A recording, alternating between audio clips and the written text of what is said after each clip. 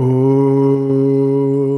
Niranjanam Nityam Anantarupam Bhaktanukampa Dhritavigraham Vai Ishavataram Parameshamidhyam Tam Ramakrishnam Shirasa Namama Jananim Saradam Devim Ramakrishnam Jagatgurum Padapadme Tayo Sritva Pranamami Muhurmuhu Namasri Yatirajaya Vivekananda Surai Satchid Sukhaswarupaya Swamine Tapaharine. So in the last class, we completed the discussion on the chapter, the fourth chapter, what is duty? So in that chapter, we have seen that Swami Vivekananda, while elucidating the Karma Yoga, he brings out the idea of Swabhava, the idea of the Swabhava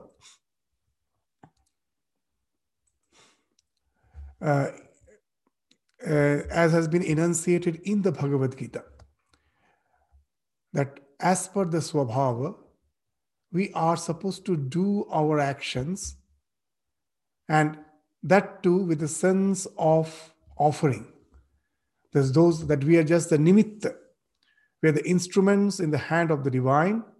The divine has placed me in certain situation of life to take care of certain responsibilities as per my temperament, as per my inclinations, and I am supposed to do them with the idea of seek not, avoid not, which Swami Vivekananda speaks again and again, that not with an ambitious goal to have some better positions in life, nor I avoid, I just take care of the responsibilities with a sense of an offering to the divine, that all those activities I am offering to the divine. So that's the idea of Swabhavaja Karma, which has been enunciated in the Bhagavad Gita in the 18th chapter, which Swami Vivekananda focuses on the 4th chapter.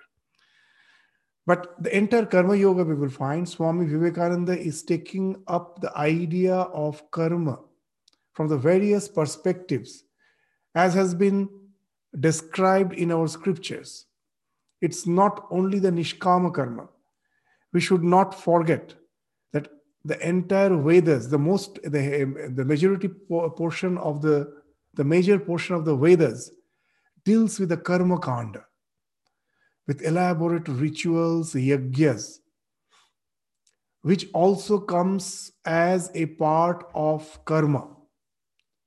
And that becomes Karma Yoga when you do all those things with a sense of detachment, that they are the Nitya Karmas. I have to do them, Nitya and Naimitya Karmas, but I do them with a sense of detachment. I don't want to get the results out of it. They are meant for the Chitta Shuddhi. So that's the idea of karma, where we find elaborate rituals, symbols, all those things are involved. Even now we find, if you go to the temple, that the lot of rituals, the symbols they use, the yantras they use, if you're doing with an attitude that I want to get the results out of it, then of course it's a karma, but it doesn't become Karma Yoga. But the same actions, when I do with the idea of Chitta Shuddhi. What's the idea of Chitta Shuddhi? That I find that because of my past inclinations, I cannot just think of an abstract idea. I have to have some tangible things to do. I have to have some tangible forms. I have to have some tangible rights. And then I find that I can keep my mind fixed to a particular concept. Without that, it becomes very difficult. So the scriptures have actually enunciated that the same karma kanda, if I can do with an idea of fixing my mind to the Lord without any inclination for the result, without any expectation for the result, the same karma can result in chitta shuddhi, and that can at last end up, culminate in spiritual realization. So that's the idea of karma, which Swami Vivekananda will take up in the first portion of the 5th chapter. So we will now share the text material for the 5th chapter, and we will, just while reading, we will just discuss on what Swami Vivekananda has to say on this aspect of karma.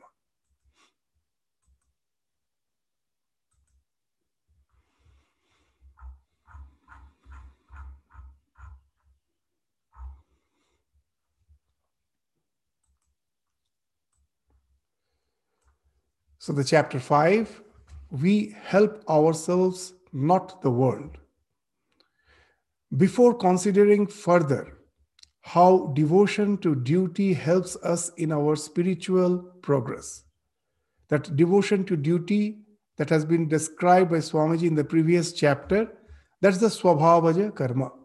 That your duty is all the responsibilities with which you are placed in this present life, as per your inclinations, as per your temperaments, and devotion to that duty, how it helps us in spiritual progress by doing the same thing with an attitude of an offering to the divine, that I don't seek any result out of it. So that entails in the spiritual progress, which Swamiji has discussed. That's what he's mentioning. Before considering further how devotion to duty helps us in our spiritual progress, let me place before you in a brief compass another aspect of what we in India mean by karma. So in the last chapter, we found Swami Vivekananda was referring to the swabhavaja karma. This chapter starts with the idea of karma associated with the karma kanda of Vedas, which speaks of ritualistic worship. In every religion, there are 3 parts: philosophy, mythology, and the rituals. So what are these 3? The philosophy. As a human being, we cannot remain satisfied with the sensate pleasures of life. Just in eating, sleeping, drinking, that cannot just satisfy us. As Swami Vivekananda used to say, that man, just as a human being, that we cannot just live by this bread alone.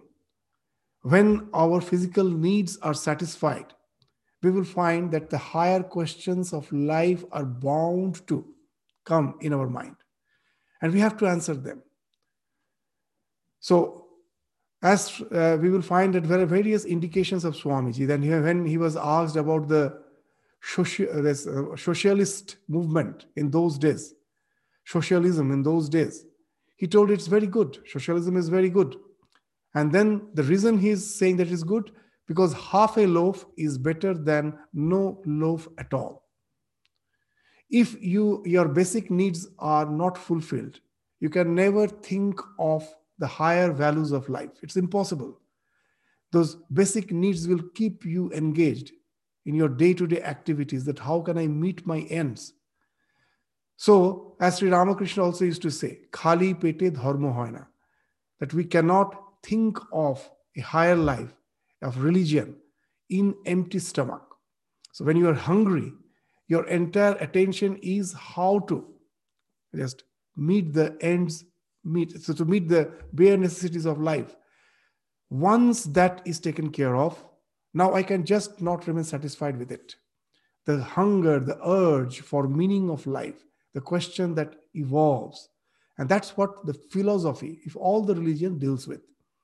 And what it actually deals with, the nature of the real world. What's its actual real nature? The nature of the existence, the way someone thinks about life and death, how to deal with it. Is there some cause behind this existence? All these questions are bound to come. And if there is a cause, what's our relation to that cause, what's our real nature, am I just going to be annihilated with the end of this life, or do something in me continue? So these are the things which the philosophy deals with, and it is something which is bound to be there for the humankind. As long as the human beings are there, it must be there. As Swami Vivekananda used to say, just like the way we need water, we need food for our existence, religion is also a basic necessity of human being. You can never throttle it. You can never stop it. However we may try, that question will come, because in our life we find that with all our progress, we are at the end of a precipice, in the word of Swami Vivekananda, and you cannot proceed further. It's a huge gorge that one step further will just simply annihilate you.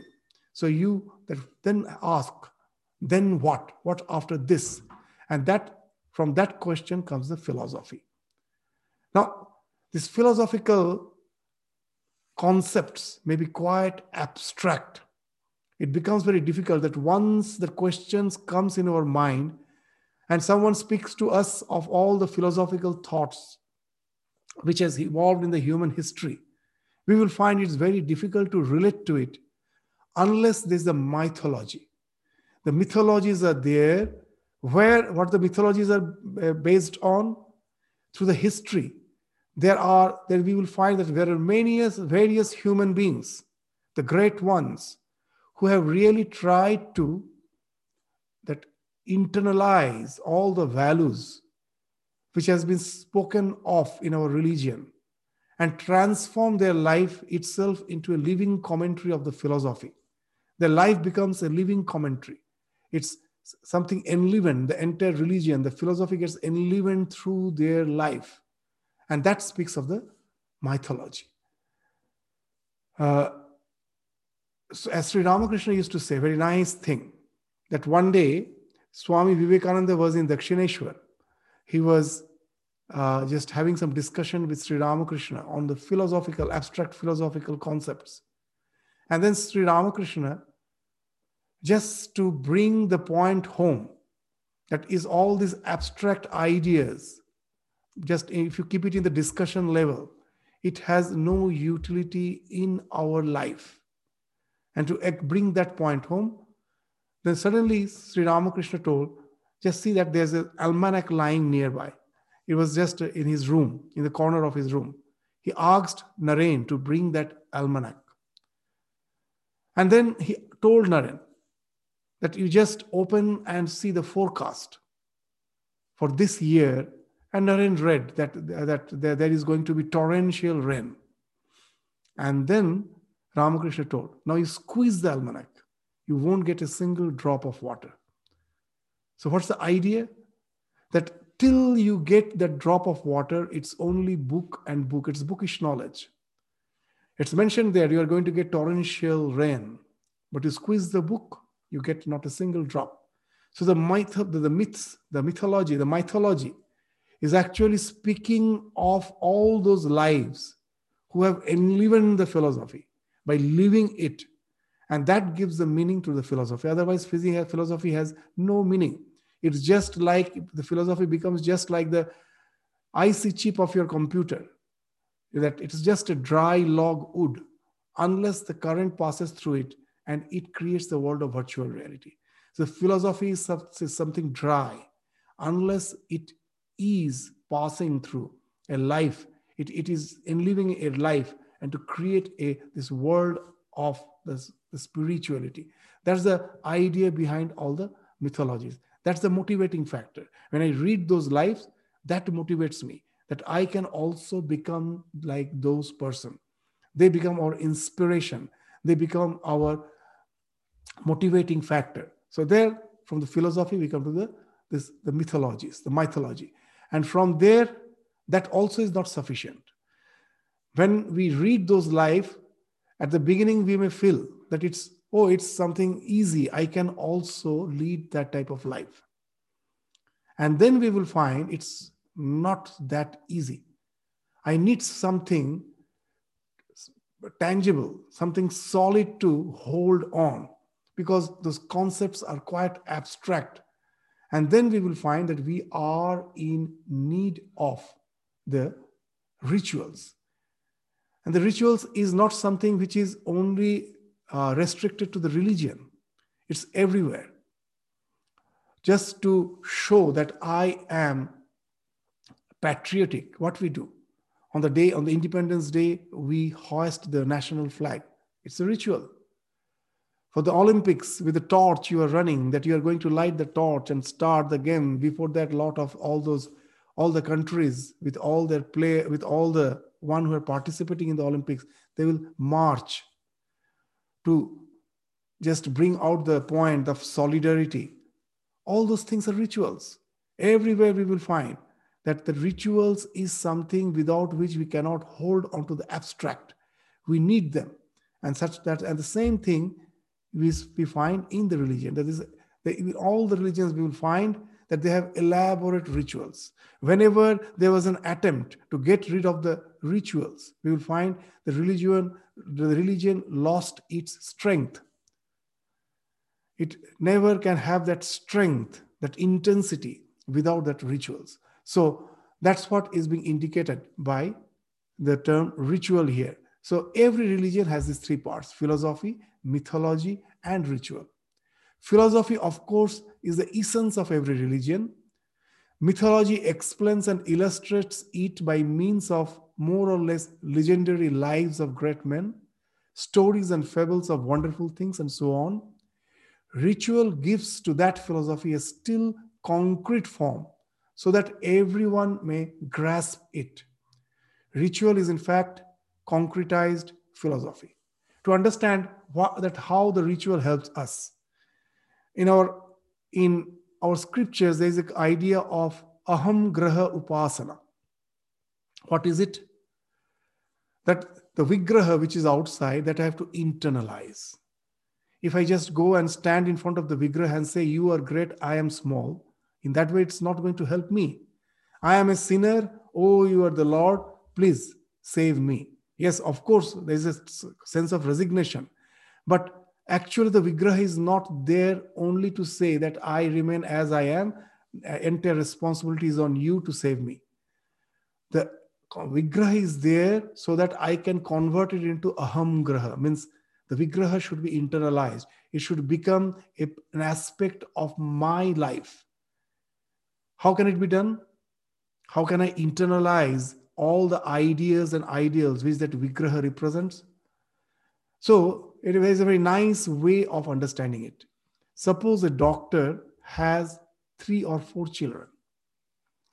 Throughout the day's work, he returns. And after returning, now he's relaxed. He wants to relax. First, he opens the white coat which he's wearing, keeps the stethoscope, opens the shoes, and he's just relaxing. And in the meantime, we find all the children come running. One will get hold of the white coat and wear it. Someone else and the other child will get the stethoscope, and someone will wear the father's shoes. And they all will be moving around the house enacting as if they have become the doctor. By wearing the white coat, as if the child has become the doctor. With a stethoscope, the child thinks that I am the doctor. The one who is wearing the father's shoes, the child also thinks I am also as great as my father, a doctor, a very reputed doctor. So these are all childish acts. Just by wearing the white coat, you never become a doctor. Just by having the stethoscope, you never become a doctor. Just by wearing the father's shoes, you never become a doctor. But the father is happy. Why? He knows that these acts are mere childish. Apparently, they have no meaning. But through all these childish acts, they are developing the motivation that one day we also will become a reputed doctor just like our father. So that the motivation, these acts are all very simple, childish, apparently meaningless, varied. That's many where people will be criticizing Hinduism, that we don't have an organized way of practicing religion. If you go to the Kumbh Mela, the biggest religious congregation in the world, you can never see such a huge congregation anywhere. But we won't find any two people doing the same thing. What to speak of two people? Even the husband and wife has their own way of practicing religion. And apparently it appears to be a highly disorganized mob. But that's just the apparent way of seeing. There may be no regimentation, that at the same time all are getting up, at the same time all are bowing down, all are repeating the same chants. Maybe it's not there. That regimentation is not there. It appears to be highly disorganized mob. But the idea is that ahamgraha, like all those 3-4 children, all are doing some childish acts. If you ask what's the meaning, yes, ultimately it will be very difficult to convince someone that what I am doing is really very, very meaningful. But it's not the act, it's the motivation which you are growing. All of them have the same common motivation, that I want to purify myself. I want to become more and more detached. I want to get more and more aware of the presence of the divine in my life. No one can deny that, whatever I may be doing. And that's what the democracy in the religion. You're allowed. That's the ahamgraha upasana. And that speaks of the rituals. That I need to hold on to something to keep my motivation alive. And that's the ritual which Swamiji is speaking of. That we need something tangible, which this ritual gives the philosophy a still more concrete form so that everyone may grasp it. Ritual is in fact concretized philosophy. This ritual is karma. So now we will find that Swami Vivekananda, when he's dealing with this subject of karma yoga, he is having in his background the entire gamut of all the ideas which is related to karma and karma yoga. So previously he was speaking of nishkama karma, sabhavaja karma. Now he is not leaving out this. The portion, the karma kanda, is not denouncing it. He is bringing it in his discussion, and just to bring home the point that it also has a great role to play in our spiritual life. So that's why he's bringing this topic. He's not leaving it out. This ritual is karma.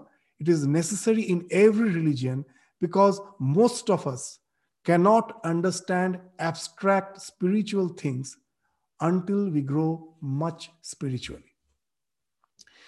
Sri Ramakrishna's examples are wonderful. Sri Ramakrishna used to say in a hot in the hot summer day, it's very humid, the sultry weather, and as you are feeling that tremendous, that heat, you're feeling uneasy, what we do, we take a hand fan to just to cool down a bit. And suddenly, Sri Ramakrishna is saying, suddenly you find that you are using the hand fan and the southern breeze starts blowing. Then what happens? The hand fan will fall off. There's no need of the hand fan because the moment the southern breeze starts blowing. So what's the southern breeze? That's the real, that our evolution in our spiritual life. Once you have evolved really in spiritual life, then all the rituals falls off. But before that, the rituals are a necessary thing. How nicely Sri Ramakrishna explained that one keeps apart the fan when the southern breeze blows. In another place, he is giving a very important, significant point. He is discussing that why the rituals in the initial stage is required. As he used to say, that for a sapling, you need a hedge. Otherwise, the grazing animal will come and simply destroy it, eat it up. So you need a hedge when it is a small sapling. But when it has grown, it's a huge tree, most probably a banyan tree, then what to speak of protecting it? It itself becomes the factor, it itself becomes the factor of sustenance and protection of others. The other creatures can come and enjoy its shade. There can be the birds who are just have their nest on its branches. So it becomes the factor of sustenance. It itself required that hedge in the beginning. So rituals are like that. So that's why Swami Vivekananda, also in favor of ritualism, has a very nice statement he has quoted. What's that? What he's saying? Swamiji's words, these words all become relevant when we try to understand in its correct perspective. That Swami Vivekananda, according to Swami Vivekananda, what he's saying, that it is very good to be born in a church, but it is horrible to die there. The word church he is using not only for a particular denomination or a particular religion. What church means, all the in this initial spiritual practices, all the organizations, all the so-called temples, the synagogues, all these are included in the church. These all have a utility. But if we find that we have to continue with it throughout our life, then we should know that we haven't grown. So it is very good to be born in a church with all those rituals, everything. It's very good, but it is horrible to die there. So that means we haven't outgrown. So that's the idea which Swamiji is indicating here. This ritual is karma. It is necessary in every religion because most of us cannot understand abstract spiritual things until we grow much spiritually. So till you grow spiritually, they are there to protect us, to help us too. Just like the small child, when it's learning to walk, it needs some support. So these rituals are like those support at the beginning. But once you learn to walk, that support is no more needed. So it is easy for men to think that they can understand anything. But when it comes to practical experience, they find that abstract ideas are often very hard to comprehend. Therefore, now he's coming to the fourth aspect. First, he spoke of philosophy. The next is the mythology. The third is the ritual. The fourth is the symbol. So this symbol is the thing which now he's bringing into his discussion. So that it is easy for men to think that they can understand anything. But when it comes to the practical experience, they find that abstract ideas are often very hard to comprehend. Therefore, symbols are of great help, and we cannot dispense with the symbolical method of putting things before us. Now, this symbol, it plays a great role in the life of a human being. That has become like these symbols are the thing which is responsible for us to evolve in a very, very different way than any other creature. It's a symbol. To give a very common example, just let us try to understand. A small child is playing with a stick in the backyard of his house. It's a very common thing. We find the children have their own childish play. And now the father goes and asks the child, "What are you doing?" So first he doesn't any reply. He just goes on playing with the stick. And the father asks, "What are you doing with the stick? Leave it off. What that useless thing you are doing?" And then the child shouts, "Don't come near. I am having a sword in my hand." The father laughs. The child also laughs. It's just like a prank. But actually the child has done something which no other creature can do. It is the dual representation. The sword, the stick has become the sword. See, the stick is now a symbol. It's not a real sword. It is just a symbol. This symbolical reasoning is something which has made the human beings unique. It has given us the capacity. The language, the entire language is actually symbol. When here in my presence, just here near me, there is no pot. I just use the word pot. Immediately the idea comes to my mind. So the word is just a mere symbol of the real thing. It may not be there in my presence. So all the language, and from the language then from the language came the writing. The language, the writing, our mathematical notations, mathematical reasoning, our art, everything is actually symbol. See, everything as a human being has evolved because of our capacity of symbol reasoning. And it do has a great role, of course, in religion. Like in any other field of our life, symbol has a great role. What's the biggest role? With the language, what's the biggest role? In biology, there is a theory that how evolution has happened. What's the proof that evolution has happened? There's a theory called recapitulation theory. Ontogeny repeats phylogeny. What actually it means? That ontogeny repeats phylogeny. That the successors that follows all the steps which has been followed by the predecessors. To give an example, the successor, what's the biggest proof that evolution has really happened?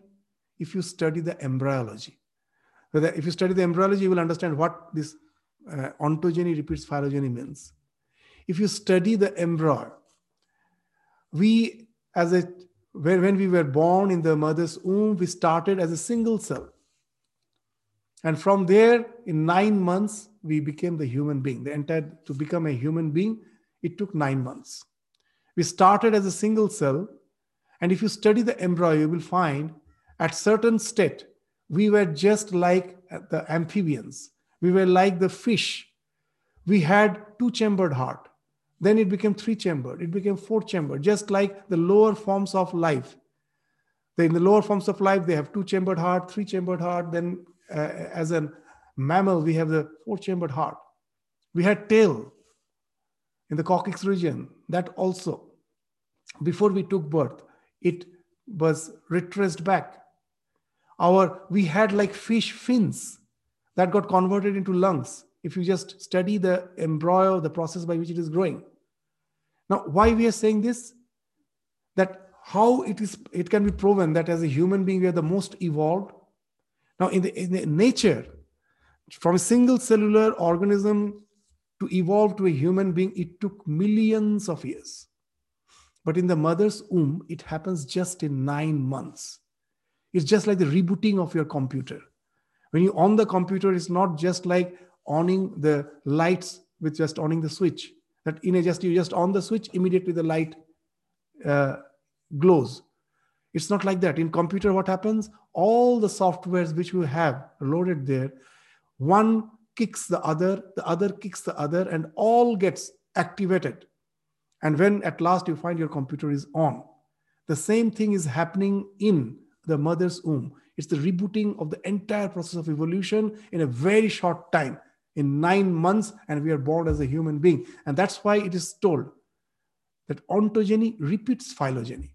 That when we are in the mother's womb, we are repeating the entire process of evolution at a very fast pace. As a human being, the evolution is not merely biological. Now, when we are born, it is because of this symbolic reasoning, we again evolve at a very fast rate. Just think, a small child goes to the school. By the time he's in the 12th standard, he's 16 or 17 or 18, whatever may be his age, in a span of 12, 13 years of his education, what he has done or she has done, what our science took, that Newton discovered gravitation, then electromagnetic laws were discovered, so many things were discovered. It took hundreds of years as a human being to have that huge fund of knowledge. The science, the history, if you study all those knowledge which we have gathered through our historical progress in thousands of years, in hundreds of years, the child is learning again just in 12 years of his education life. So what is happening? Because of this symbolic reasoning, what the genes have done for your biological evolution, the same thing the language is doing. The language takes the role of the gene in our intellectual evolution. So now you will understand how important the symbol is. Because why we are saying it's, suppose whenever we speak of symbol and all, immediately we start criticizing it something as mere meaningless ritual, meaningless, something meaningless which is related to the religion. No, it actually speaks of the entire human evolution. Our language is itself a symbol. So now you will find that what Swamiji is saying, do make sense. Therefore, this, what he's saying, it is necessary in every religion because most of us cannot understand abstract spiritual things. The symbol has helped us to evolve like anything. Just to give a common example, that there is a quicksand somewhere, and a chimpanzee goes and falls in it and dies. And then the chimpanzee's son, the chimpanzee's grandson, follows the same mistake. But for a human being, when you go to someone of our grandfather has fallen on the quicksand and somehow he saved himself, what he does, he just will be keeping a signage there. Don't go there. There is quicksand. You may fall. You will be in danger. And now no one will be committing the same mistake. So we can learn through the experiences of our predecessors. So that's what the importance of the symbols. The simple signage has helped me to avert those danger. So that's why the symbols are so much necessary. It is necessary in every religion because most of us cannot understand abstract spiritual things until we grow much spiritually. It is easy for men to think that they can understand anything. But when it comes to practical experience, they find the abstract ideas are often very hard to comprehend.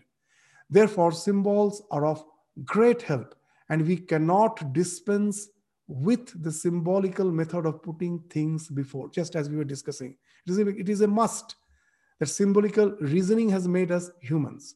From time immemorial, symbols have been used by all kinds of religions. In one sense, we cannot think but in symbols. That's what, even the language is symbol. Words themselves are symbols of thought. So that's the Swamiji is also indicating that words, our language, itself is actually a symbol. They themselves are symbols of thought. In another sense, everything in the universe may be looked upon as a symbol. Now, in this, Swami Vivekananda's lectures are sometimes really very difficult to understand. Some of the sentence appears to be so simple, but as in his background of his, and as in the background of his mind, a tremendous storehouse of spiritual knowledge is there. Sometimes he's speaking a sentence which appears to be a casual sentence, but he is aware of the highest spiritual ideas. And in one sentence, in such a way he's putting it, it actually becomes like a sutra. It's in another sense, everything in the universe may be looked upon as a symbol.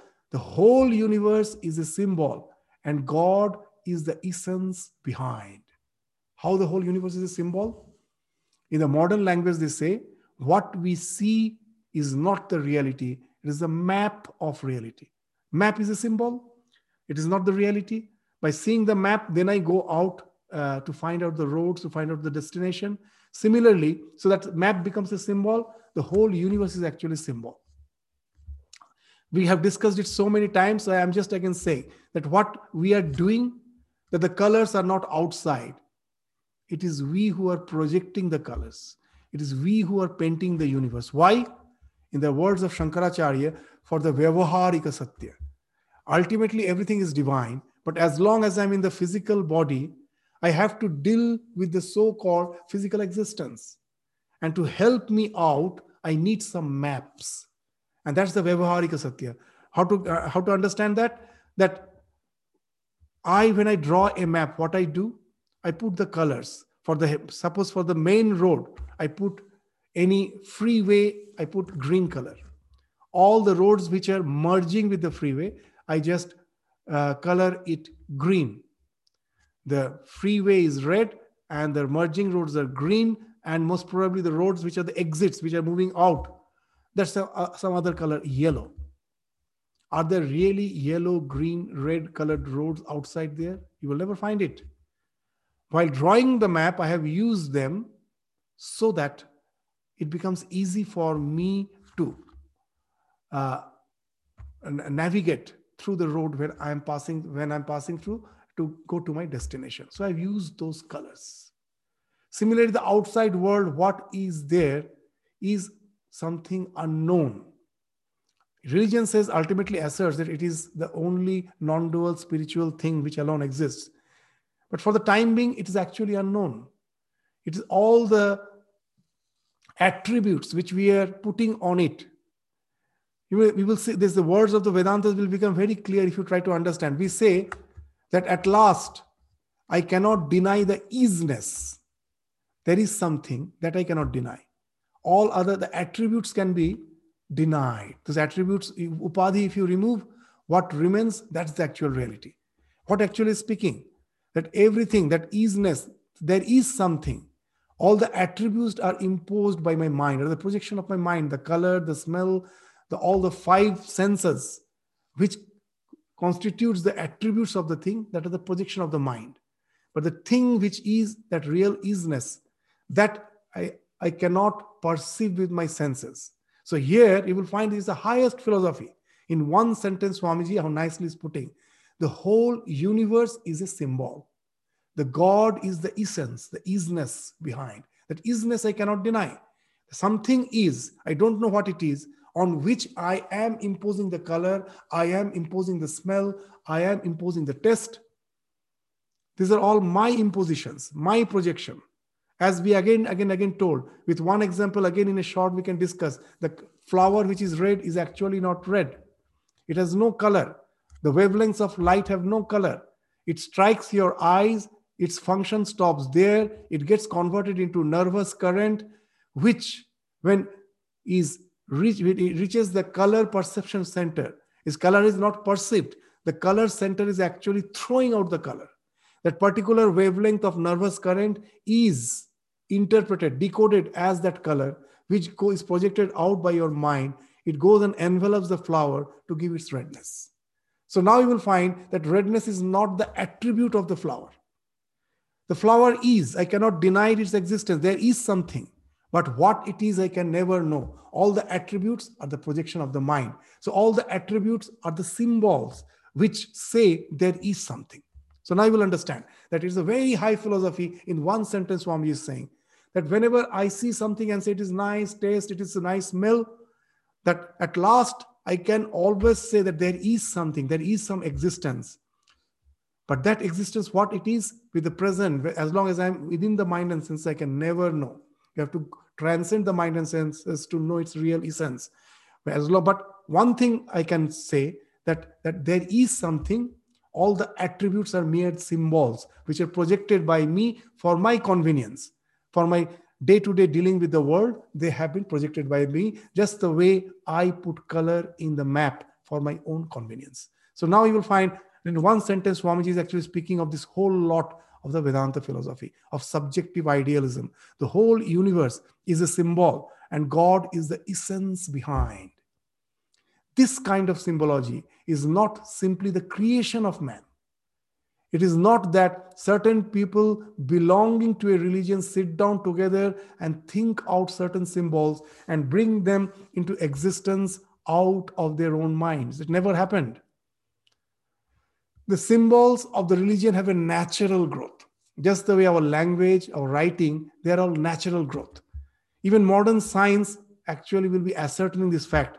I will give you an example when we just come to the discussion. That is the example of Bouba-Kiki effect. You can search it in the internet. It's a very interesting experiment. I'm just now indicating, you will find so wonderful it is. Suppose there is a particular tribe with particular alphabets. One of the alphabet is Bouba. They call it Bouba, just the way we call a particular alphabet A and denote it in a particular way, another alphabet B and denote it in a particular way. So those tribe has Bouba and Kiki as the two alphabets. And just the two indications you are seeing on the screen, in your screen, which I'm sharing, that one has very sharp spikes and another is a bit rounded. One of the figure has sharp spikes and another figure has all the edges are rounded. Now, we don't know the tribal language and we ask you, just guess of these two, which is Buba and which is Kiki. Which is Buba and which is Kiki. The one which is having sharp spikes is either the Buba or the Kiki, and the which is having the round edges is the round. It can also be Buba and Kiki. You simply guess. I think by this time you have already guessed, and I am sure 90% of you have already thought, that's what happens with this experiment, has considered this as key, which are having sharp spikes, and the rounded edge that you think as boba. So with the pronunciation, you have already, actually there is no such language which has buba, kiki as their alphabet. This experiment has been produced to show the relation between that our mind and the symbols which we are using. This is a very natural relation. When you are speaking something with a very high pitch, immediately we will represent it with some spikes. And whenever we are having some, when our speech is having some rounding effect, immediately we will have some rounded figures in our mind. So this is the buba kiki effect, which has been spoken of in this is a modern psychology. So with this, we find that the symbols of religion have a natural, they grow naturally. There is some link between the way the mind thinks of the concepts and the language and the symbol which we use to represent them. Otherwise, why is it that certain symbols are associated with certain ideas in the mind of almost everyone? Certain symbols are universally prevalent. Many of you may think that the cross first came into existence as a symbol in connection with the Christian religion. But as a matter of fact, it existed before Christianity was, before Moses was born, before the Vedas were given out, before there was any human record of human things. The cross may be found to have been in existence among the Aztecs and the Phoenicians. Every race seems to have had the cross. Again, the symbol of the crucified Savior, of a man crucified upon a cross, appears to have been known to almost every nation. The circle has been a great symbol throughout the world. Then there is the most universal of all the symbols, the swastika. At one time, it was thought that the Buddhists carried it all over the world with them, but it has been found out that ages before Buddhism, it was used among nations. In old Babylon and in Egypt, it was to be found. What does this show? All these symbols could not have been purely conventional. If it was conventional, then only a particular tribe or sect would have developed. How could it be so universal among all the various tribes, which as such had no connection? They were all separated. They had no geographical link in the olden days. They never communicated with each other. Then how could they have the same symbol? It speaks of that the symbols have some natural link with the way we think, with our mental concepts. So that's what Swamiji is pointing out here. There must be some reason for them, some natural association between them and the human mind. Language is not the result of convention. Language itself is a symbol that also is not a result of convention. It is not that people ever agreed to represent certain ideas by certain words. That never was the idea without a corresponding word or without a corresponding idea. Ideas and words are in their nature inseparable. So very interesting. Even what to speak of about the origin of our language. In our own lifetime, you will find that so many usages starts creeping in our language. It's not that we are planning to use that words in a certain way. It's those usages starts creeping, and then we find after another 10, 20 years, the usage has become so universal, they have entered into the dictionary. So now you will understand. It's not that from the dictionary the words are coming, that someone has sat down and just instructed all to use those words. It has never happened. Somehow in our civilization, the word starts creeping up. It evolves, develops, it becomes a common usage, and then it enters the dictionary.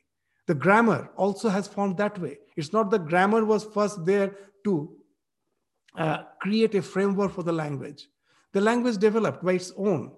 And then the grammar came later to find out the hidden links of what is the rhythms behind the entire language, and the grammar evolved later. So that's what Swamiji is saying that the language is not the result of convention. That's just like writing a dictionary or grammar. First it came and then the language came. They came later. First, the language has evolved by its own. It is not that there never was the idea without the corresponding word or a word without a corresponding idea. Again, Swamiji speaking with a huge background of our scriptures in the mind. Very interesting that every idea should have a word. He's not speaking everything should have a word, every idea. Very interesting. When I see a red flower, if I just use the term red or not, in our regional language, I may say it is lal, raktim, in Sanskrit, raktim varna. Whatever word I may use, whether I use its raktim varna or I use the word red, when I'm perceiving, my perception, even without the word, is same as your perception. There is no difference in it. So there, when I'm perceiving a thing, for perceptual knowledge, language is not important. Words are not important. For perceptual knowledge, whatever words we may use, we perceive the same thing at last. But when it comes to ideas, the word is necessary. Very common example we will give, you will understand. That suppose an elderly person is passing through the street holding the hands of a small child. Unless someone says that the elderly man is the father of the child. The word father is a concept, is an idea. You cannot see. It is not a perceptual knowledge. Unless they say he's the father, can you ever know that he's the father? He may be his uncle, he may be his elder brother, anything he may be, or he may be just a known, the neighbor is the neighbor who just is taking the child somewhere. It may be anything. Unless someone uses the word father, can you ever know that what's the relation between these two? So for ideas, for this conceptual knowledge, word becomes a must.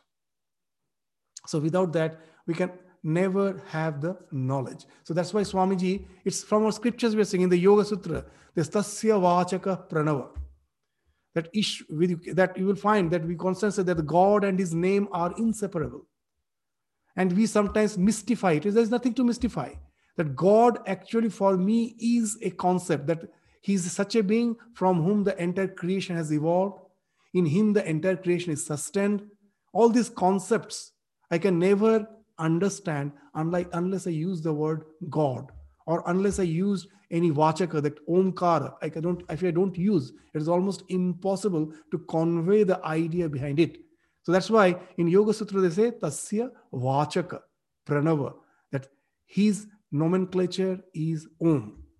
So that's the idea here, that when it comes to the ideas, unless there is word, I can never understand it. So it is not that people ever agreed to represent certain ideas with certain words. That never was an idea without a corresponding word or without a corresponding idea. Ideas and words are in their nature inseparable. Nam, nami, abhed.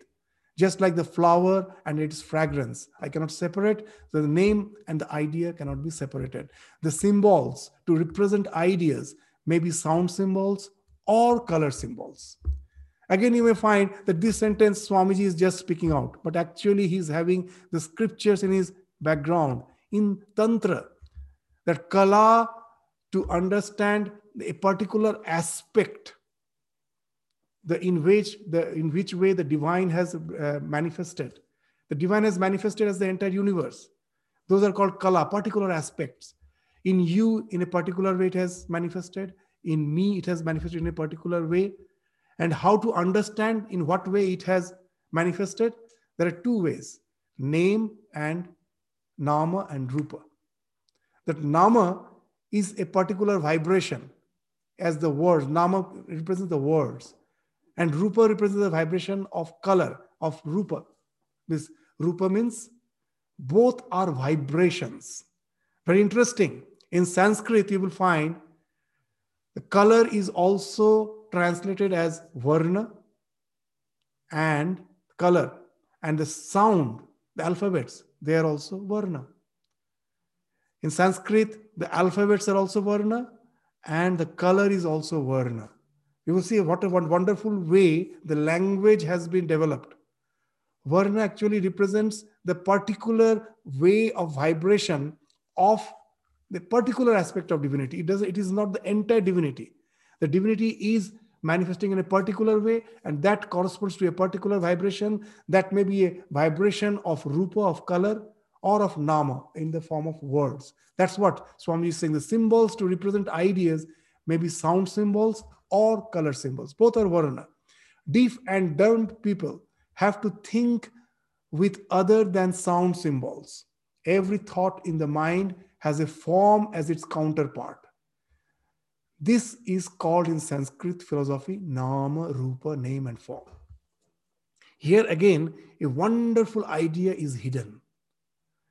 Most of the people, those who don't understand Hinduism, they say that we are idol worshippers. We worship idol. But still we don't worship idol. We are worshipping a concept which is represented as a symbol in the form of the idol. And you may say, what was the use of using the idol? We would have just avoided it. But actually, why the idol is used? It has a psychological reason. The psychological reason you will all understand. Suppose I suddenly just spell out the name of a very familiar figure of one of your friend or one of your relative who is not in your presence.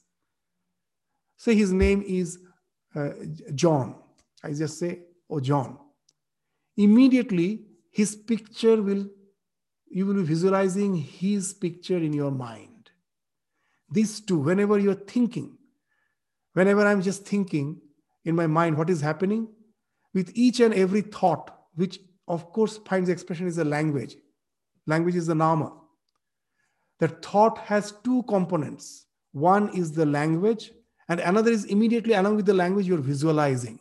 Whatever you're thinking, with the words, the visualization is going on. Now in spiritual life, the biggest challenge is when I have to think of God. You all will agree. Sometimes we are reciting the mantras, but my mind is traveling somewhere else in the form of visualization. You may be visualizing something else because your thought has two components, nama, rupa. With each and every thought web, each and every vritti has these two components, word and visualization, shabda and the rupa, nama and the rupa.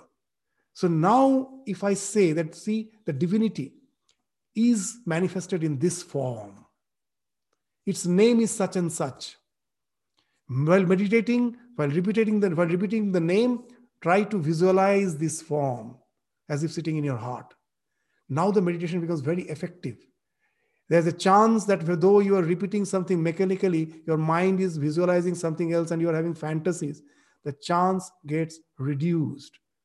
And after all, spirituality lies in realization. And realization comes only by streamlining the mind, by stopping its vagaries. All the religions will say that. And that is done most effectively when you are understanding this particular psychological aspect and using a symbol to restrict your mind with the nama and the rupa. So that's what Swamiji is bringing here. So now you will find that how the elaborate rituals, symbologies, all these forms has something to do with our spiritual life. Otherwise, we would have not got the great persons like Ramakrishna, who was the entirely product of rituals. He came out from the rituals.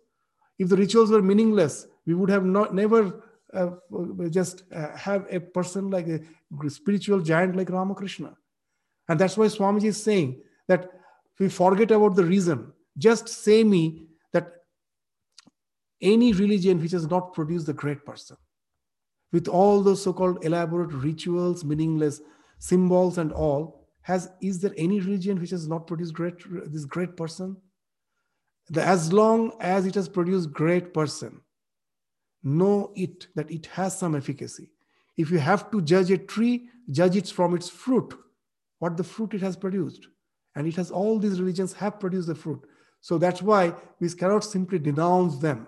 All these rituals, everything has a wonderful efficacy. The way of working, we actually give too much importance to our reasoning faculty. There is so many things happening beyond the reasoning. And that's the thing Swamiji is trying to bring home, that Here, we find that this in philosophy is nama, rupa, name, and form. It is as impossible to create by convention a system of symbols as it to create a language. In the world's ritualistic symbols, we have an expression of the religious thought of humanity. This sentence again is very important. We will take up again from this portion in the next class, that how the ritualistic symbols actually is expressing the sublime religious thought which that particular section of the humanity represents. So that point with that we will start. So I think you have already started finding that how this aspect of karma, why Swamiji has taken up, because it has a tremendous efficacy in our spiritual life. However we may reason, however we may resort to philosophy, unless we have something tangible to hold on, it becomes almost impossible to grow spiritually. We may be a wonderful lecturer, but as per our own spiritual growth, we will find we are there as we were. As Ramakrishna used to say very nicely, "Tablar bol mukhe bola sahoj, hate ana kothin." That when you want to learn the percussion, tabla, and the teacher comes and says the rhythm to you and asks you to repeat, it doesn't take even 5 minutes. You memorize it and you repeat it. Da dhinna, ta dhinna, whatever it may be, you repeat it. And now the teacher says, bring it in your hand. Play it. It may take months. So many will be with the tall talkers at the philosophy. But in their real life, you will find that almost no transformation has happened. Why? Because to really bring it in their hand, to internalize it, to become skillful, that's where the real challenge is. And there, the symbols, the rituals, the mythology do play a great role. That's what that point Swamiji is bringing home gradually through this discussion. So we will take up the remaining portion again in the next class. With this, we stop our discussion today.